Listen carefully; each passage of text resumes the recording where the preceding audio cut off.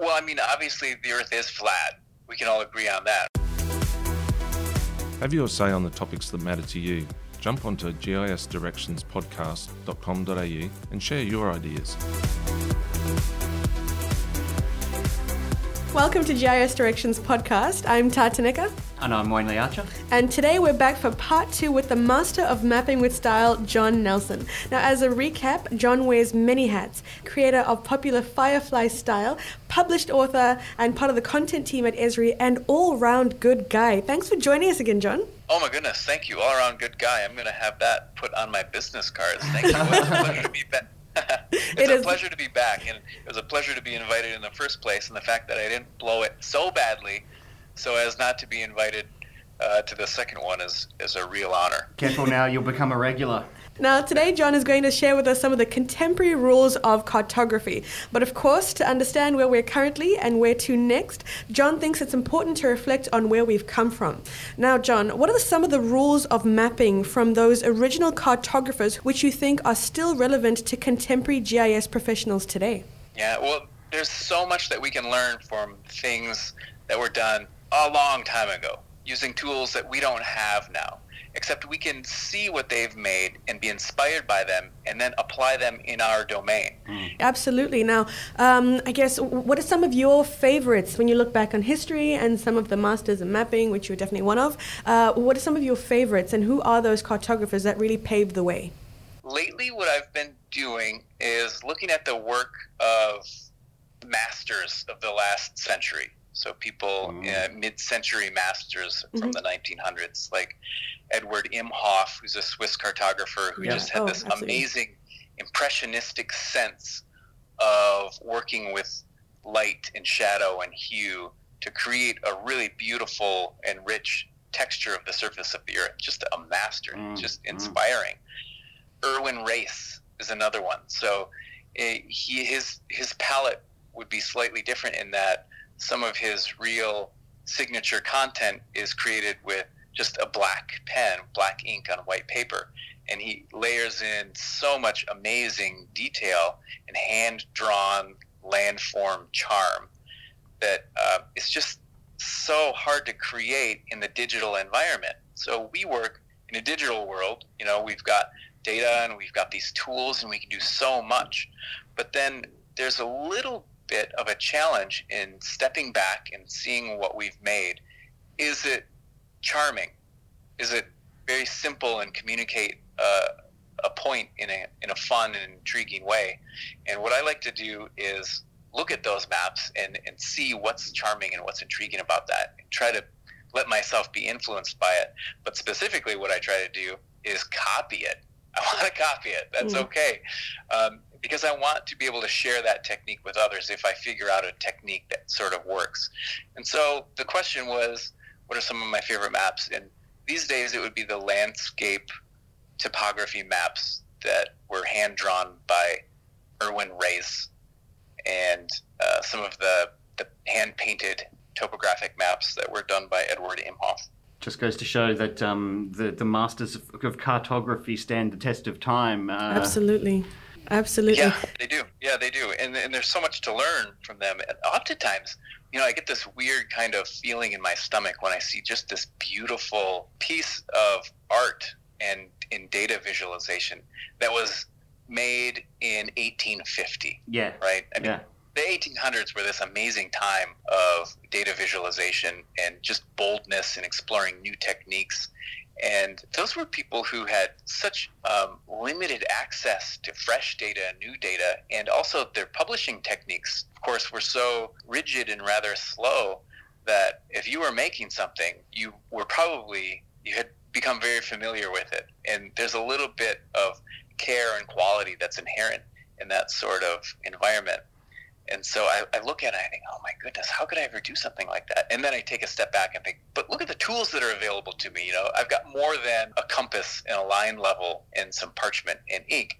I've got all these tools that are available to me. I can still make use of the aesthetic of their work and the creativity of their work, and then challenge myself to apply that given the, just amazing foundation of technology that we have now that they didn't have. I mean, I don't know how they did it back then. I don't have the patience to do things like the stippling that we see on some of those maps, sitting there putting little tiny dots on the map. I wait till the style file comes out on Adventures in Mapping. Now, you brought up a really good point beforehand about, a lot of these masters of mapping, and we definitely include you amongst the new age of those. I did have one question, and Wayne and I have been having a debate, I would say. So talking about these hand-drawn maps, how we look at those maps, especially when we're looking at technology, is, how are we projecting that information, that data?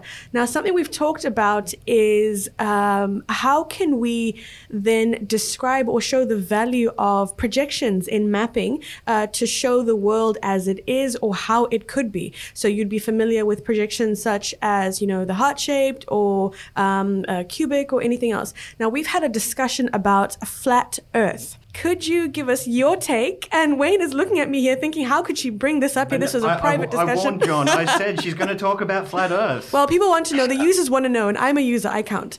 So what is your take, John, I guess, on anyone who talks about flat Earth? Are there any, map themes or styles that we could use to project just to see what it would look like? And then how do we debunk that whole theory? This is something that keeps me up at night. Well, obviously the Earth is flat. We can all agree on that, right? Yes, I won. Oh, dear. No, it's not something I think about a lot. But in a general sense, I do think about projections a whole lot. And then whatever people do with that, with those possibilities, that's up to them. And that's where things do get pretty interesting. But, I think about projections a lot. And I'll advocate for the appropriate use of projections. Everybody likes to pick on Web Mercator, and that's fine. Web Mercator is very good at doing certain things, like endlessly tiling in increased levels of resolution in a nice compact square way, because computers love squares and rectangles because it's easy, and our screens are square and it all just fits nicely. But equal area projections are so important for thematic mapping. And of course, Web Mercator is not an equal area projection. Yeah.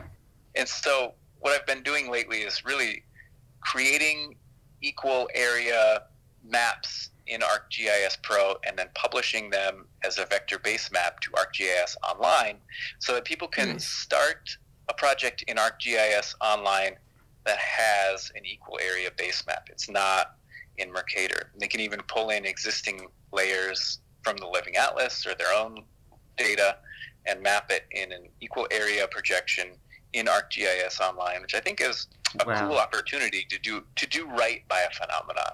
You're always lying a little bit with maps, but if you can control some of the outright lying, control the things that you can, and that's equal area. So, and I also just think the equal Earth projection is beautiful. Yeah. So it was worked on, recently, and it's a relatively new projection, and I think folks should check that out. It's a beautiful picture of the Earth where everything is pretty much going to be true to scale, true to size, and people can be surprised by what they're seeing because they're so used to seeing Web Mercator. See, we've talked a lot about truth-telling in maps, and I think this is one of the important keys is that what we see all the time, that Web Mercator projection, is a bit of a liar. Yeah, it is. It is, and it's handy for a lot of things, but it sure lies to us when it comes to area. I'll tell you that. Another projection that I really like is one that I've been kind of pulled into to help present to the public, which is the Spillhouse projection. Have you heard of the Spillhouse projection yet? I saw your post on Adventures in Blogger in mapping just this week actually on Spillhouse. Yeah, it's a beautiful picture of the Earth where the oceans are the focus of this projection. And somebody's thinking, projections having a focus on a theme. Well, yeah, of course. Really what we do when we squish the Earth into a flat thing is we find really convenient places to cut the Earth and stretch it out, and that's the oceans, so that we can make the land look, as good as we can. But what the Spillhouse projection does, or Spillhouse map does, is says, all of the oceans in the world really are one giant body of water. And it's true. If you look at a globe and you spin it around, the United States and Australia our neighbors. We're just separated by the vastness By of a the big bit Pacific of water. Ocean. Yeah. Yeah, and you wouldn't see that in a typical map projection because it's a convenient place to cut the edge of the map. And we're on the other side of the world from Australia. But really, we're just neighbors around a single shared pond, and the world's oceans are that pond. And it does a great job of showing you that. It was created by a polymath, just this really remarkable person in the mid half of the 20th century. I think it could become very useful for climate science, and we're talking about global warming, oceans rising, oceans getting warmer. A map that is based around oceans and tries to unify that is sure to become popular in those kind of arenas. Absolutely. Yeah, and I've been playing with oceanic data in it, and it is fun. It is fun. It's a lot of fun. And I just love sharing the results and seeing what people say. But most importantly, I like the fact that it's available for everybody else to use now. So starting in ArcGIS Pro 2.5, which was released not too long ago, that projection is available for anybody to use. So anybody can make a Spillhouse map of ocean data. Wow, I know what I'm doing. We are heading straight back to the office and having a bit of a play around. And John, thank you so much for joining us. This has been an absolutely amazing conversation. It feels like we've been old friends for ages. We have learnt so much about the history of cartographic principles and how they apply to today's modern GIS world and technology. What's most important is those who have paved the way for us and how they've led the way into what we're going to do in the future. Now, some great points and examples that John has shared with us today, and we'll pop up those resources on the gisdirectionspodcast.com.au website. Thanks again, John. Thank you so much. It was a lot of fun. Happy mapping. Happy mapping. The views and opinions expressed in this podcast are solely those of the hosts and guests and do not necessarily represent the views or opinions of Esri Australia.